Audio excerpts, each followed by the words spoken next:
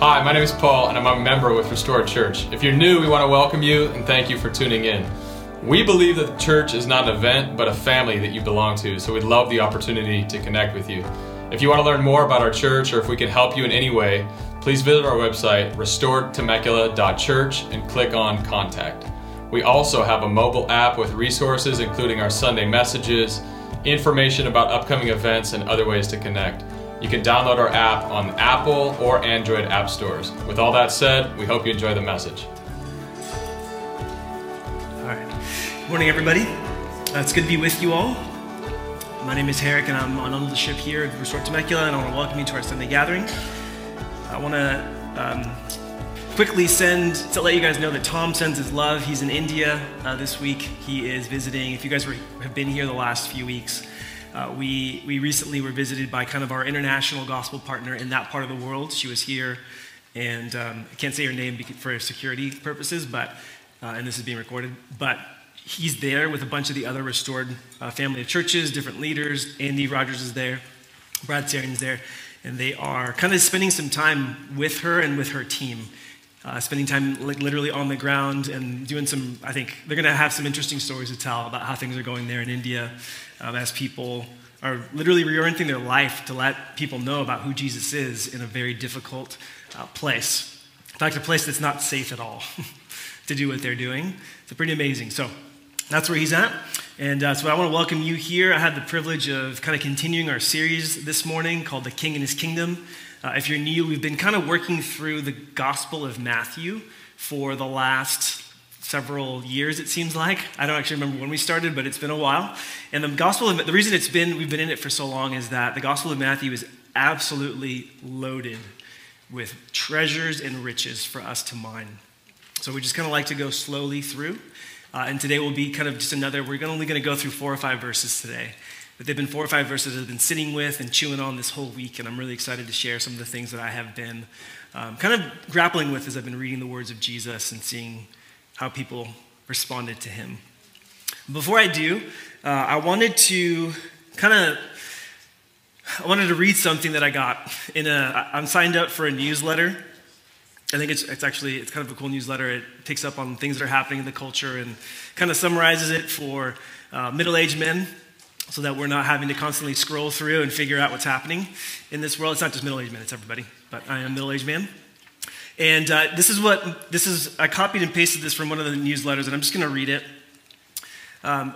It said, the cultural buzz around Taylor Swift and her new love interest, Travis Kelce, whose nickname is Trailer, #Trailer, is everywhere. But is everything as it seems? So here's what teens are speculating. September 24th marked the first time Taylor Swift was seen at a Kansas City Chiefs game. By the way, if you don't know, Taylor Swift is a famous singer. I actually don't know much about her besides that. She's everywhere, though, apparently, including Kansas City Chiefs games, which big football fans in the house know what I'm talking about. Has this become a thing? Yep, I see one hand raised. And we're off and running. Her presence there, alongside Donna Kelce, which I'm assuming is Travis's sister, mother, seemed to confirm that Taylor, is in fact in a relationship with the Kansas City starting tight end. In the short weeks since, the NFL has taken every opportunity to exploit the popularity of Miss Swift in every conceivable way. And this is something new. I think this is part of why this was in the newsletter. It says that Gen Z loves to speculate on industry plants, PR relationships, and celebrity spin. Is this true? If you're a Gen Zer, is this a real thing? Not true. Okay, so apparently this is garbage. So this message is how much longer? But here's what's happening, I guess. There's been a lot of conversations revolving around whether #Trailer is in a real romantic relationship or if this whole thing is staged for attention. Okay, I think does that seem like a fair thing? Those of you that spend time on TikTok? Okay. Apparently this had 80 million TikTok views, and this is from like 2 weeks ago, so it's probably like 500 million at this point. In fact, this morning, I went on TikTok and I saw somebody talking about this very thing. And she was in tears because I guess Taylor was at a concert somewhere and she ran off stage and found Travis and gave him a kiss or something. Did anybody see this? There was like a warm embrace at the end. Thank you. Thanks for being honest. Yeah. So this girl, I guess it's like hashtag real.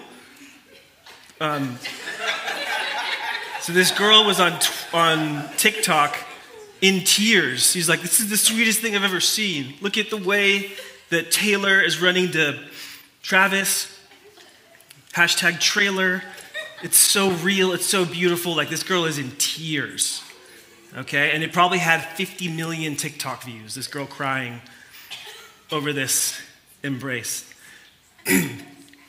So there's footage of Swift. Okay, I got to get through this. There's initially like footage of her like pointing to him on the field and I think like going like this or whatever. But now this is outdated because now there's a literal embrace caught on camera. Okay? And apparently the football fans are exhausted by this. Any football fans in the house just ready for this to be done? Yep, all the middle-aged men. So this is why you read these newsletters, to confirm these things.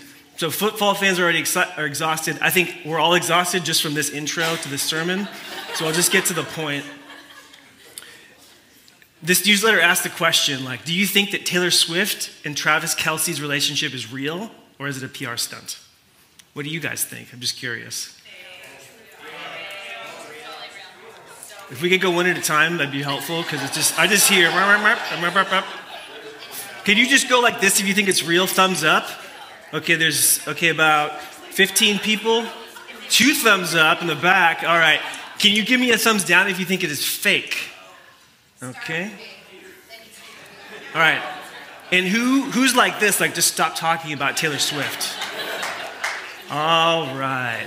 Well, that's it. Lord, thank you for this morning. All right. So here's the reality. Is I've been chewing on trailer, hashtag trailer, is that I think we do have this. That girl on TikTok's not crazy this morning. That she was talking about this. I think there is a sense like we really long for genuine love. I think we do. I think it's something that we'll cheer for it when we see it, right? We can rally behind it. We'll talk about it. We'll gush about it. But we also kind of realize that relationships are complex. And I think Gen Z's got this right. Relationships are complex. Sometimes relationships aren't what they really seem to be. Sometimes what appears to be love is actually self-interest, kind of masquerading as love. Can we agree on that? Okay. Sometimes I feel like we're actually mistaken or even misled concerning the true nature of love or what a relationship is all about. And one of the things that I know for sure is that I think every single one of us would say, we don't want to be on the receiving end of that, do we? We don't want to be misled or mistaken about what a relationship, especially one that we're in. We don't want to be on the receiving end of that. At the same time, we also, if we think about it, we don't want to be on the giving end of that, right? We don't want to mislead people about where a relationship is at. If you've ever been in a dating relationship, I remember once I was on eHarmony. I don't know if eHarmony is still a thing. No? Okay, guess it's not a thing anymore. I guess I'm dating myself. eHarmony was a online dating service. You had to pay money for to meet people. It's like a fraternity, except whatever. It's romantic in its nature. And so with that said, you got paired up with people, and one time I got paired up with a friend, which is pretty weird. If you've ever been in that space. Because then it's like, well, do you say something? Or do you wait till they say something? And so I waited. And this friend actually did come to me and said, like, hey, what do you think about this? It's kind of weird we got paired up, but is this something you want to be interested in? This is, by the way, not how I met Heather. I did meet her on eHarmony, but not this particular exchange that I'm talking about right now. And so we went on a date, and it wasn't great, eh? It was just not a great date. And so I ended up doing what a lot of guys do when they're in their early 20s. I just kind of disappeared. Yeah, great move, right? It's a great, great move. All the guys, this is what you should do if you end up in this space. You should just go quiet and hope it goes away. Oh. Your brains aren't fully formed until 25, just a brain science thing. I'm just going to attribute it to that. With that said, I think DTRs are really important, right? We need to kind of know where we're at with people. They need to know where we're at with them. And when that's not the case, it can be really painful and hurtful. Just like I hurt my friend by not just saying, hey, I think we should be friends. I wanted to give this a go, but this is, we're great friends. What we're going to do today is essentially kind of a DTR, like kind of a corporate DTR. And what we're going to do is we're going to talk about the greatest relationship that any of us can ever have, which is with Jesus. And we're going to ask the question is our relationship with Jesus real or is it staged? And one of the ways you know is you have a kind of a DTR, right? Oh, sorry, defining the relationship. Thank you. I'm using this so that everybody knows. #trailer means Taylor Swift and whatever. DTR means defining the relationship. I need to define my terms.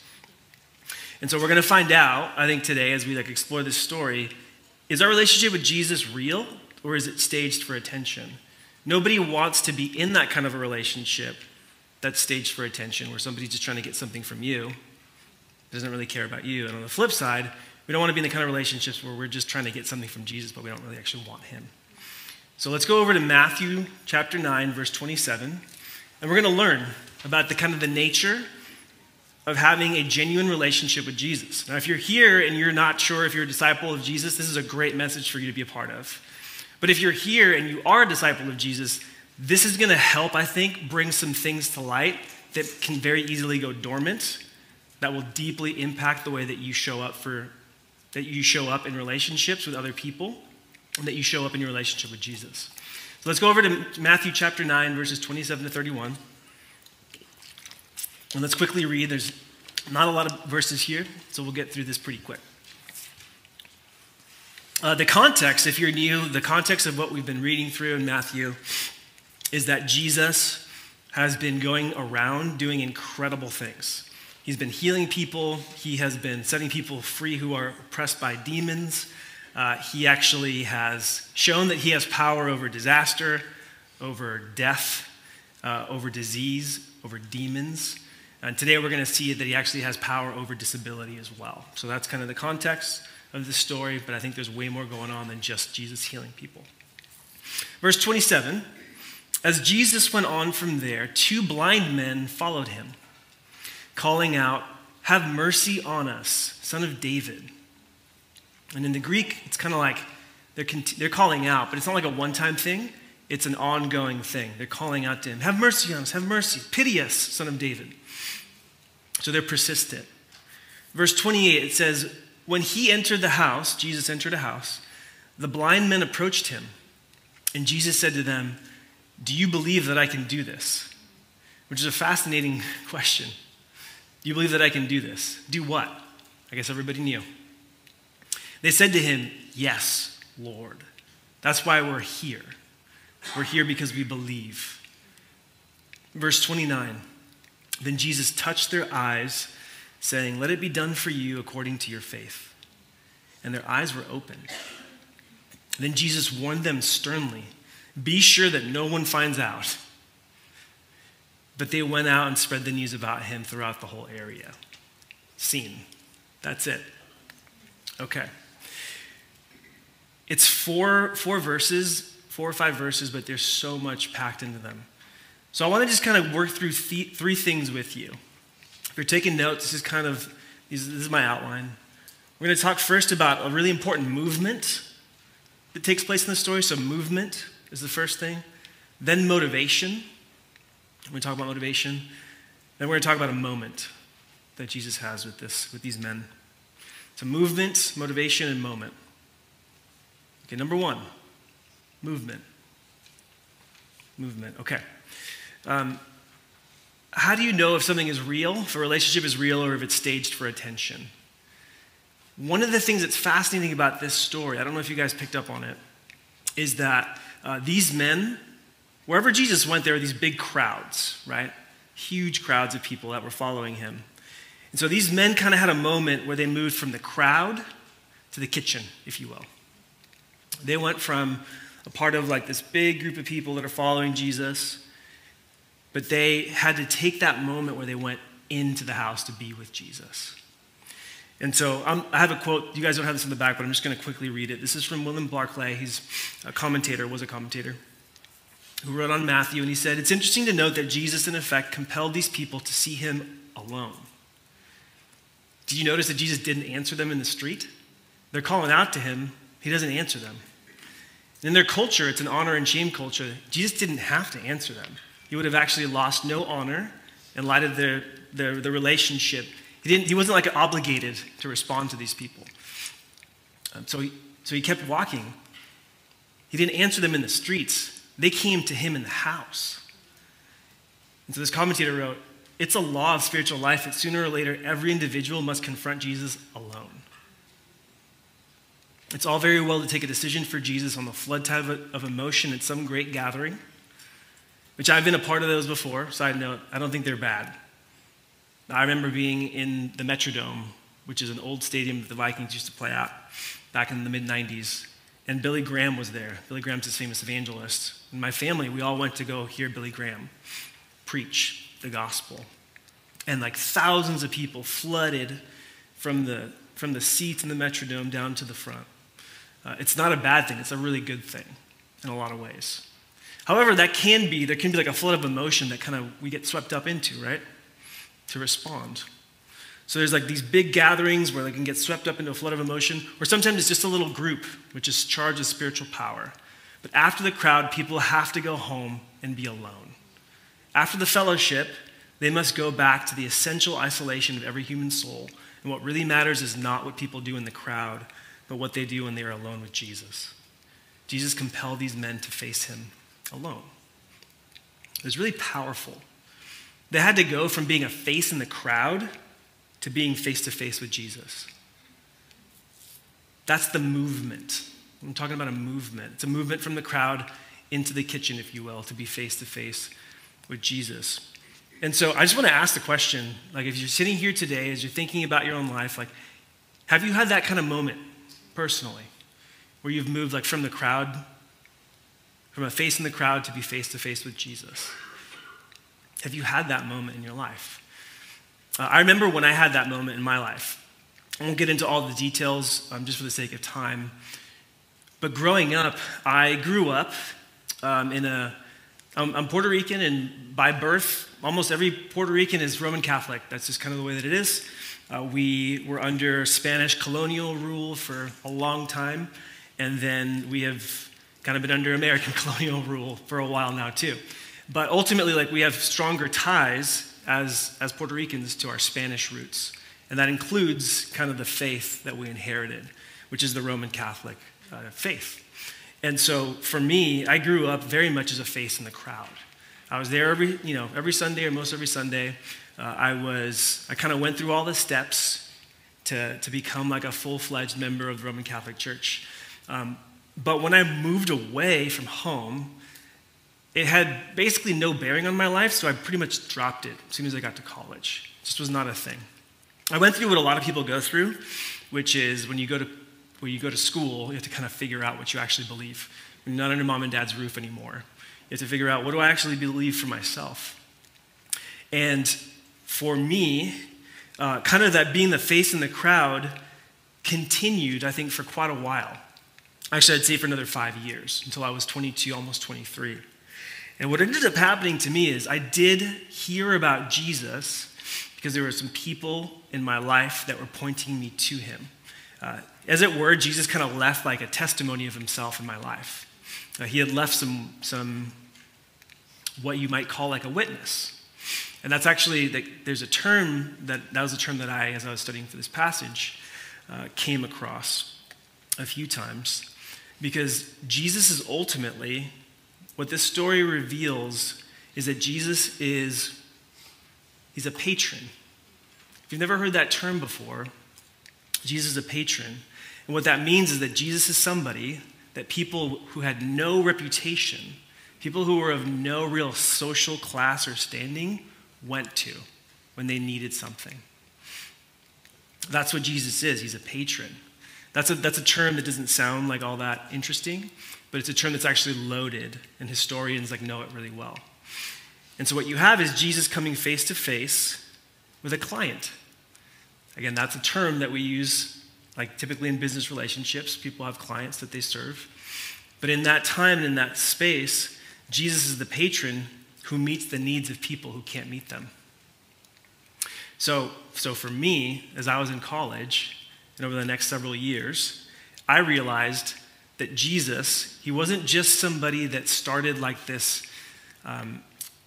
gathering of people all over the world who you kind of check the boxes, you pay your dues, it's sort of it's nice to have a religious kind of moral compass for your life, to have rules to live by. Not that those things are necessarily bad, but it was after going through an experience of hearing about Jesus and kind of going through 5 years of wrestling with him that Jesus became real to me, because I actually figured out, I need him.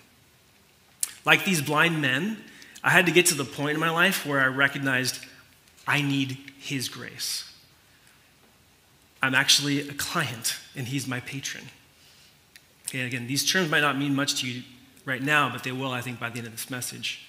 Because these men who were faces in the crowd got face to face with Jesus because they figured out one thing. What's that one thing? I need your grace. I'm going to keep this. Actually, I'm not going to read this whole quote, so don't worry about this, Marshall. But in that society, in that time, when this was written, they were in a very hierarchical society. Nowadays, we really don't like hierarchy. In that time, that was how things were arranged. They were in a hierarchical arrangement. Power was concentrated at the top of society. So the pinnacle was the emperor, and then there were senators, and there were these different people. They represented about 3% of the population, the most powerful people, the elites, if you will, who kind of keep the machinery of power running. But they're only 3%. The vast majority of people were in this kind of 85% that consisted of lower working class people. They were slaves, they were free persons, they were artisans and craftsmen and merchants and day laborers. And then at the very, very bottom of society were the expendables and the impure. These were people that had no status, no wealth. They had nothing to contribute to those people above them. They were widows. Check out this list. Think about the New Testament. If you're a follower of Jesus and you've read the New Testament before, here are the people that have nothing to contribute to society from the hierarchical perspective. Widows, orphans, prisoners, and those with disabilities. And what do we have in this story? We have someone with a disability. They can't see, they're blind. For the vast majority of people in this population, the main priority was simply survival. That's part of what makes reading the Bible so difficult, is that we're middle class Americans who, yes, we have struggles. I'm not downplaying any of that, and we have financial struggles and all that.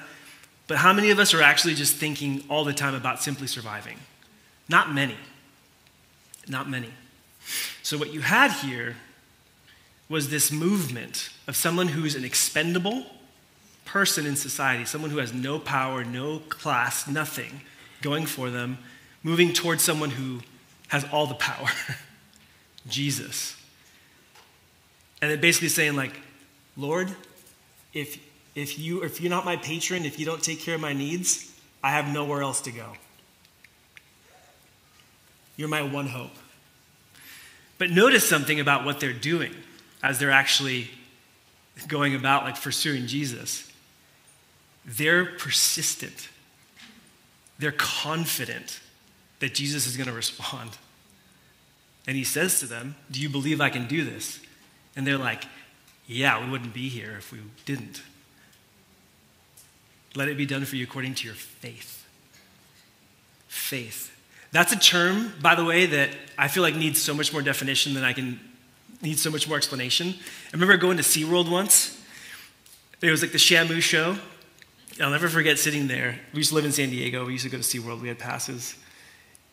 And I don't know if you guys have ever been to that show, but at one point, it's like Shamu's doing tricks and flips or whatever. And then it just says, like, believe. Does anybody know what I'm talking about? Anybody been to this show before? Okay. In what? Was my genuine question. Why? I don't know. Like, yeah, that's impressive. Like, you can train an orca. It's cool. I believe in your training abilities. Was there something more that you desired from me? Believe. Believe, and the reason I mentioned that is because it's always kind of struck me that there's this weird sentimentality around belief in our culture, right? Hallmark movie, kind of warm, fuzzy feelings of goodness to come if you just wait long enough. I don't know. If you handle things right, things will go well for you, believe. So there's that kind of sentimentality. But I think in the church, what we probably have more of is sort of like, I believe the right things. I have this body of doctrine in my head, of teaching, of content that's organized systematically, very nicely. The deity of Christ, the Trinity, the atonement. These things aren't bad. These things are absolutely essential. They're necessary. They're good. But did you know that these men probably didn't possess any of that? How much doctrine, how many doctrinal classes, how much time did they spend on YouTube watching people explain the Bible? YouTube didn't exist. Did they spend time around teaching? Maybe. But they were expendable people. These were people that had nothing. These people were looked at as though they were nothing. They're just a burden. They're just a burden in society. But Jesus said that they had faith. The kind of faith that brings life change and transformation and draws God's power. What is this faith? What does that even mean? So I want to tell you guys something about faith that I learned this week. What is faith? What is faith? I think faith is that which drives us to come out of the crowd into the kitchen. I think faith is the kind of thing that turns us from a face in the crowd that's just there kind of listening, interested, maybe curious about Jesus, to someone who's like, I have nowhere else to go. You're my hope. You're the only one. You're the only one that can help me. And so I just have a question for you today. This is especially true for those of you who maybe you have not yet started to follow Jesus and you're kind of here and you're curious, but it's equally true for those of you who are followers of Jesus. Have you ever had a situation in your life where you have been like, I have no other hope but you, Jesus? You ever felt so overwhelmed by a situation, by brokenness, by other people's sin, or maybe your own sin? Maybe the mess that you find yourself in where you're like, I have nowhere else to go but you, Jesus. That's the movement of faith. That's how faith gets started. And it brings us to a place where we say, I need you. I need your grace. So that's the first thing if you're taking notes. That movement, you can summarize it this way. It's the movement that says, I need your grace. And it draws us to Jesus. That's one of the ways you know your faith is real and it's not staged for attention. There is a little bit of prestige in some places for being kind of attached to Jesus. Not where I came from in North Park. To say that you're a Christian is not a positive in that culture, in that environment. There's a lot of assumptions that might be made about me as a Christian, about what I believe or how I treat people. And so being a Christian isn't advantageous in certain places, but in other places it is. And I think this is the kind of place where it's way more advantageous to actually say I'm a Christian. Because a lot of people in this valley have been churched before. That doesn't mean that all their experiences have been bad or good, but it's not as big of a mark on you if you say you're a Christian. And so my point in saying that is it's really helpful to think about it from the perspective of face in the crowd to face with Jesus. I need your grace. I need you. That's the movement that takes place. Whether it's advantageous to us or not advantageous to us, that's the movement. Okay, the second thing I want to talk to you guys about is motivation. That motivation that I saw in this story that really blew my mind. So as these two men realize, I need your grace, and they realize that Jesus was this kind, benevolent person, they do something really remarkable. Did you catch what the guys did after Jesus said, "Don't say anything"? What did they do? They spread it. They started talking more and more. Anybody feel kind of confused by that? Okay. I felt kind of confused by it too as I started working through this passage this week. I was kind of confused, like, why would Jesus say, "Don't say anything"? Number one. I don't know about you, but if I prayed for somebody, if somebody was blind and I touched their eyes and they got better, I think I'd want people to know. I think I'd be like, "Yeah, feel free to put it on TikTok." Whatever. Put it on whatever. It's okay for people to know. But Jesus actually said, his exact words were, "Be sure that no one finds out," verse 30. And it says that he warned them sternly. Sternly. Do you ever think of Jesus as having stern moments? He does. Parents have stern moments. Jesus has stern moments. It's not bad. It could be bad if it's all the time, but he has moments where he says things sternly for a reason, to give us an emphasis. Why would he do that? Why would he possibly do that? I was talking a little bit earlier about patrons and clients, and I realized that this is something I've been spending all week with, but you haven't. So I thought it might be helpful, Marshall, if you can cue up the video. I want to give you guys a little bit, and I'll let you know when to stop because we're not going to watch the whole thing. But I want to give you guys a little bit of an introduction into this patron and client reality that I think helps explain why those men responded the way that they did. And I think it has something important to say to our lives. Relationships are important to all people, but around the world, relationships work differently. In many cultures, patronage is how relationships work. So what is patronage? It's a reciprocal relationship between social unequals. A patron has great wealth and status, which they use to help and protect others. The client repays such favors with loyalty and thanks. In patronage relationships, patrons gift material resources, and clients repay with honor. Hospitality is one example of a patronage relationship.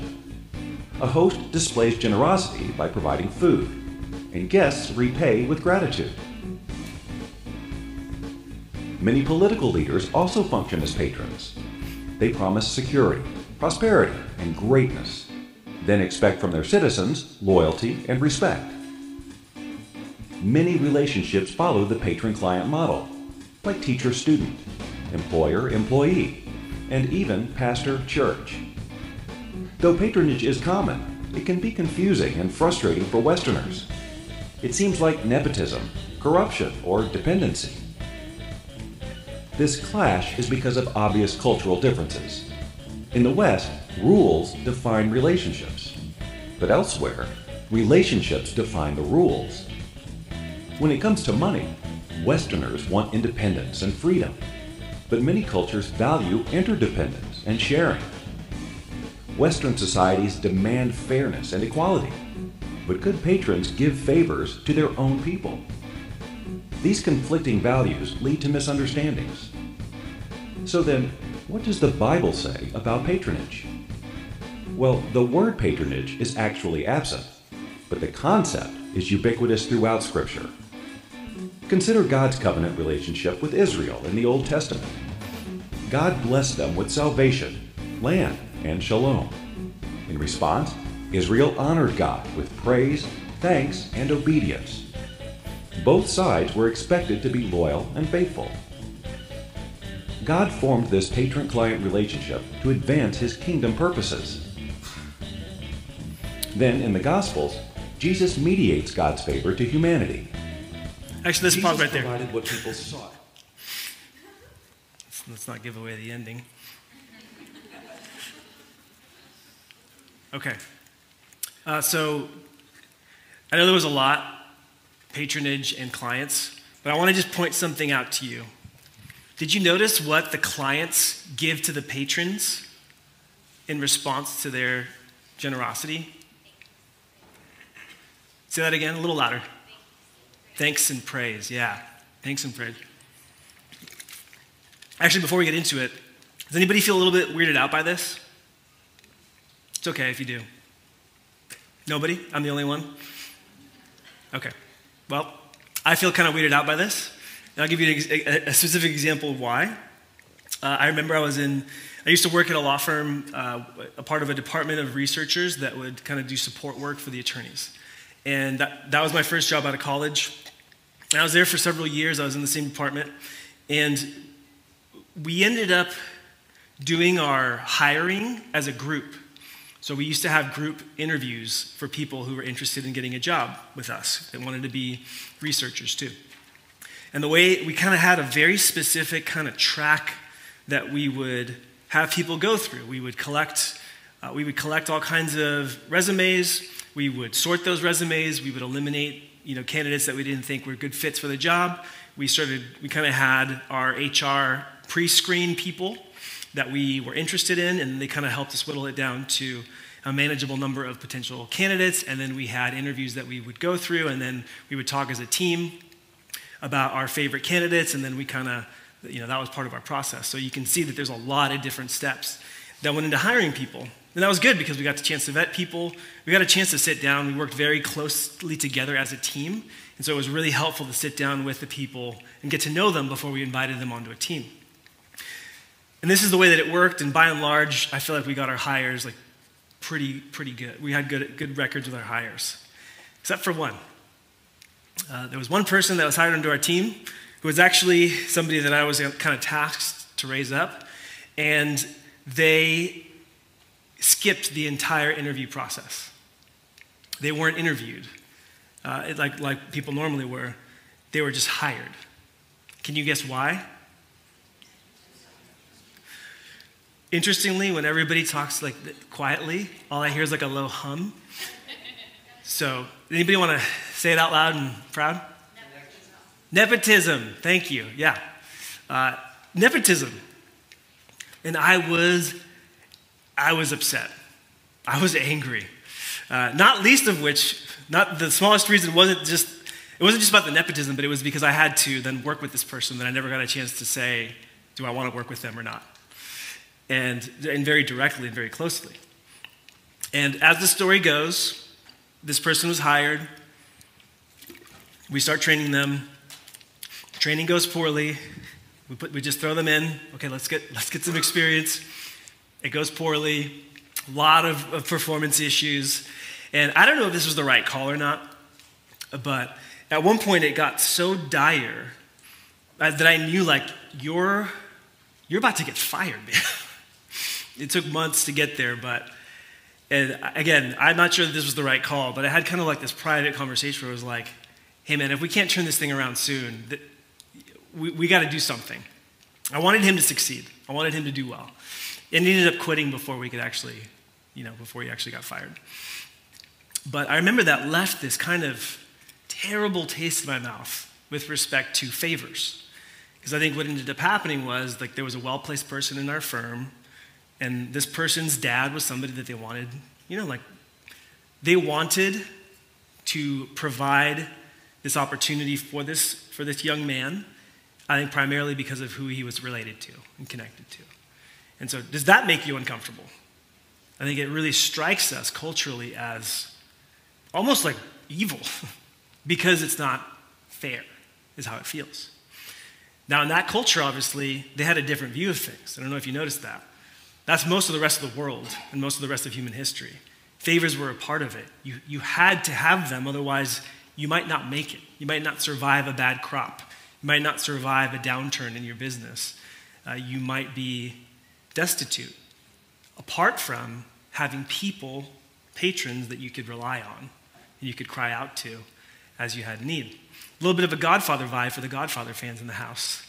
You needed someone that you could go to ask for help. And so I want to point something out to you that really struck me as I was reading this passage. I think these men were so confident in Jesus' power that they persisted through the crowds to get into this private space with Jesus, have that face-to-face encounter, and I think they knew he was going to show up for them. He was going to do something. And what does he do? He shows up for them, and he does something. And so in that environment, in that culture, how do you respond to a patron that takes care of you? What was the word? Praise, honor. So what do these guys do? They start spreading Jesus' fame. They can't even think about it. It's not even like a question.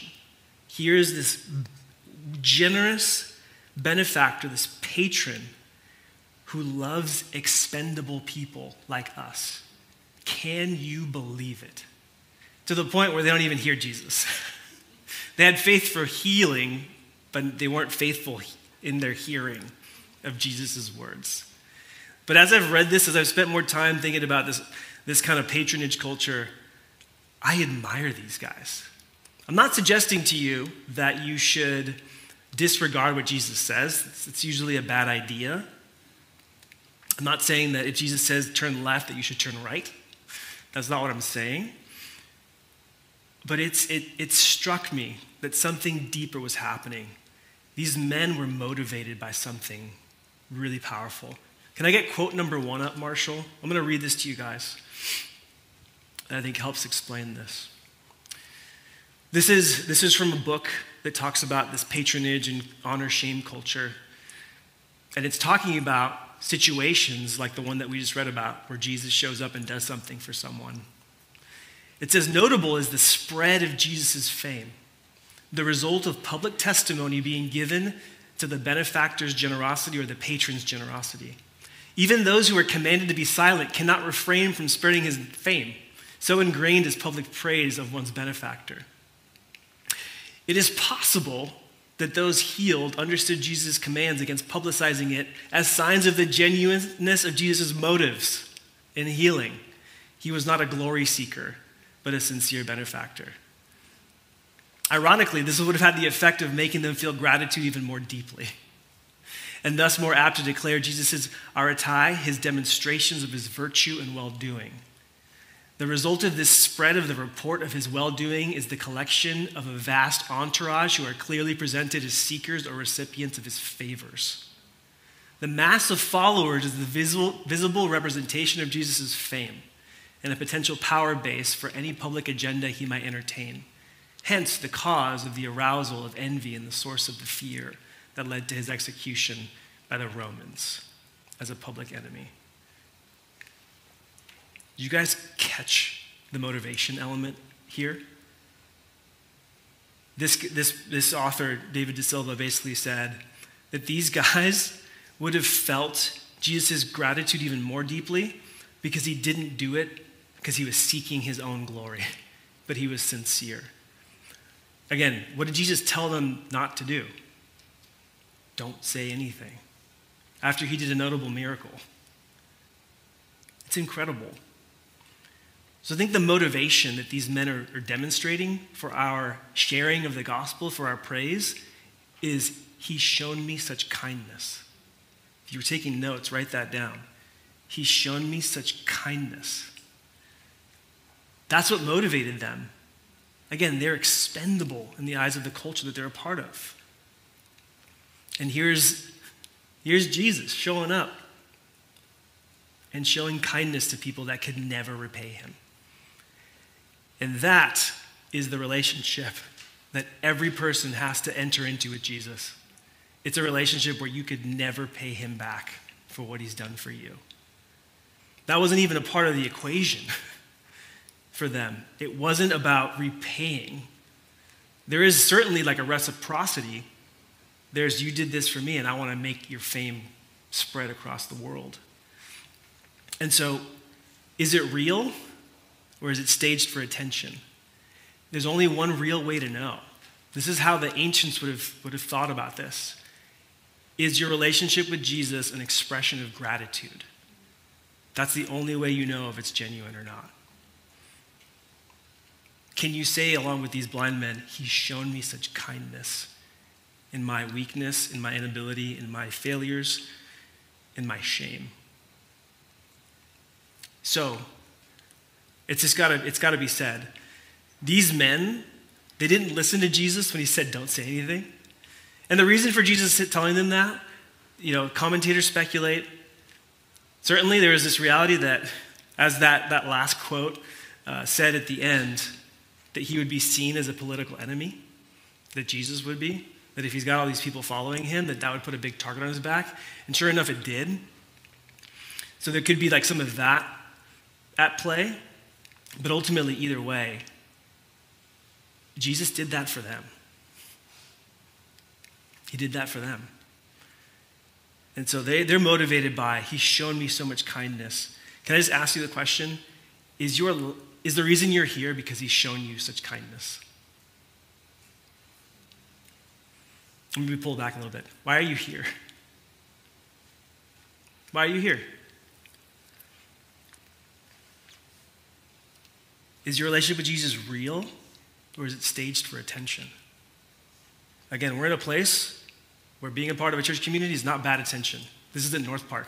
I keep telling myself that over the last 5 years in a really helpful way, because the assumptions don't hold of where I come from. But here, this is Temecula. This is a different place. So it's even a more important question. Is my relationship with Jesus real, or is it staged for attention? Here's the big idea that I have for today. You can throw it up on the back. Genuine love, if we feel a genuine love for Jesus, we respond with gratitude to him. Again, patron clients. He loves us in ways that we can never pay back, but we respond with gratitude. So that's the second thing I want to encourage you guys to write down. Our motivation for sharing about Jesus, for talking about him, is that he's shown me such kindness. That's how we know that our relationship with him is real. And it's not staged for attention. It's gratitude. And so I want to invite the band up and the prayer team up. We're going to kind of transition into a time of response. I'm going to invite you to stand up if you're able to. Take a minute to stretch out your legs. We got about 30 minutes left. Not of this talk, but a time of response.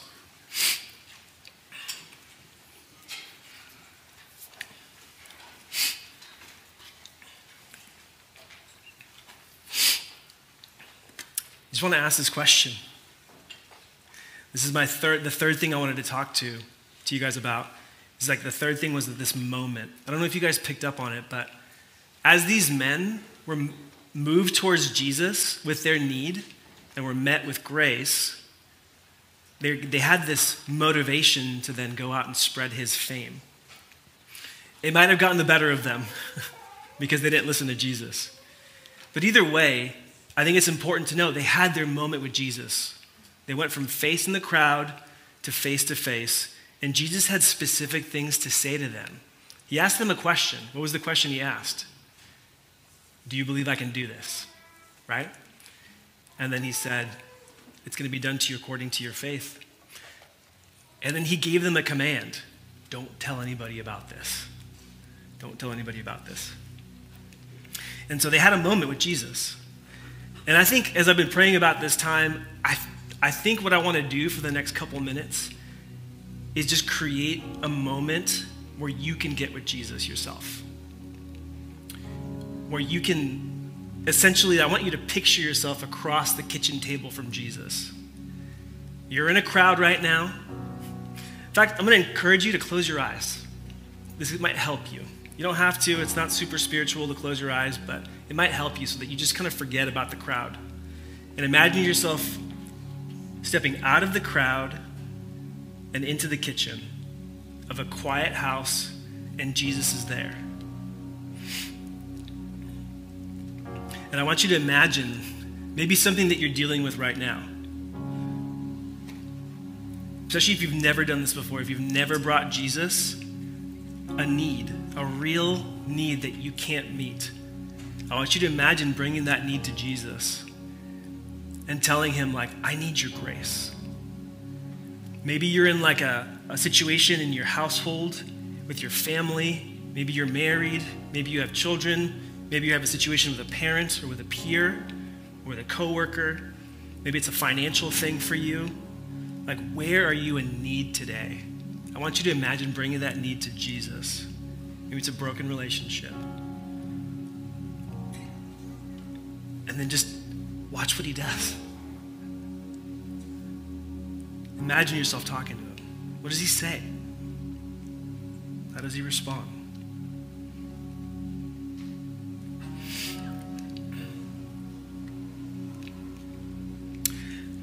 I want you to imagine him saying, I'm gonna meet your need. Maybe not in the exact way that you want it met, but I'm gonna meet the need beneath the need. Sometimes he makes blind people see, literally. But oftentimes what we most need is for our spiritual blindness to be opened up into sight so that we can see him, so we can actually see what he's like. His generosity and his goodness. Okay, you can open your eyes. Jesus has shown the expendables kindness, which means that there's hope for every single one of us in this room. You're not expendable. You're not an oversight. You are not secondary. You're an image bearer of God. And Jesus came to rescue you. He came to rescue you. He came to save you. He came to show you kindness. And so we're going to respond right now. Some of you may have specific things in your life that you're like, I need to bring this to Jesus. And I want my relationship with him not to be for attention, but real. And some of you need to bring your things to him, maybe for the first time. If that's you, I want to invite you to come up and get prayer. Again, this isn't for attention. If anything, this is harder. Coming up and getting prayer is the kind of attention people don't want, right? We don't want to admit that we're needy. But Jesus came for needy people. So if that's you, I want to invite you to come up and get prayer for anything at all that's on your heart and your mind, because Jesus is able. Again, he always responds in some way. It's not always answering our prayers exactly the way we want them to. We see that in the rest of the Bible. But sometimes it is, like we see with these blind men. But either way, he wants to show you kindness today. For others of us, I think if you're a disciple, this is where I was at with this message this week. I realized like I needed some renewal in my heart for telling people about Jesus. If you're anything like me, sometimes it can just become like kind of rote. Following Jesus can become like rote. But what these men reminded me of in this story is that getting to tell people about Jesus is a privilege, because he's so kind. He's shown me such kindness. So if you need to kind of reconnect with Jesus' kindness, if you're a disciple, I want to invite you to come up and get prayer. Again, this is how you know if your relationship with Jesus is real or if it's staged. You have needs and you bring them to him. And you thank him for responding. And you show gratitude with your words, with your actions, with your life. I think for the rest of us, I'm going to hand it off to Mark here in a second. But one of the things that we can do always to show gratitude is actually sing. He's given us a voice. He's given you a voice. And so when Mark, when the band, when whoever's leading worship here is inviting you to respond, he's essentially saying, like, this is an opportunity to show honor and spread the fame of your patron, of Jesus, who's shown you such kindness. So I'm going to pray and then I'm going to hand it off. Jesus, we thank you that you show these men such kindness, and that's exactly what you want to do with all of us. Your kindness was shown ultimately on the cross where you laid down your life for us. You who had all power laid it all aside to identify with expendable people, with weak people, with broken people, so that we who have nothing could receive everything through your sacrifice. And so we want to honor you and thank you and bless you. And I thank you that we have opportunities even today to experience you in a fresh way. Maybe for the first time for some of us, and I think for a lot of us in like a new way, where we see you as the one who provides for our needs, even when it's hard for you to do so, like on the cross, but you do so gladly. Thank you, Father. We honor you and we bless you. In you we pray. Amen. Okay, I'm going to hand it off so we can respond for the next 20 minutes or so. Respond.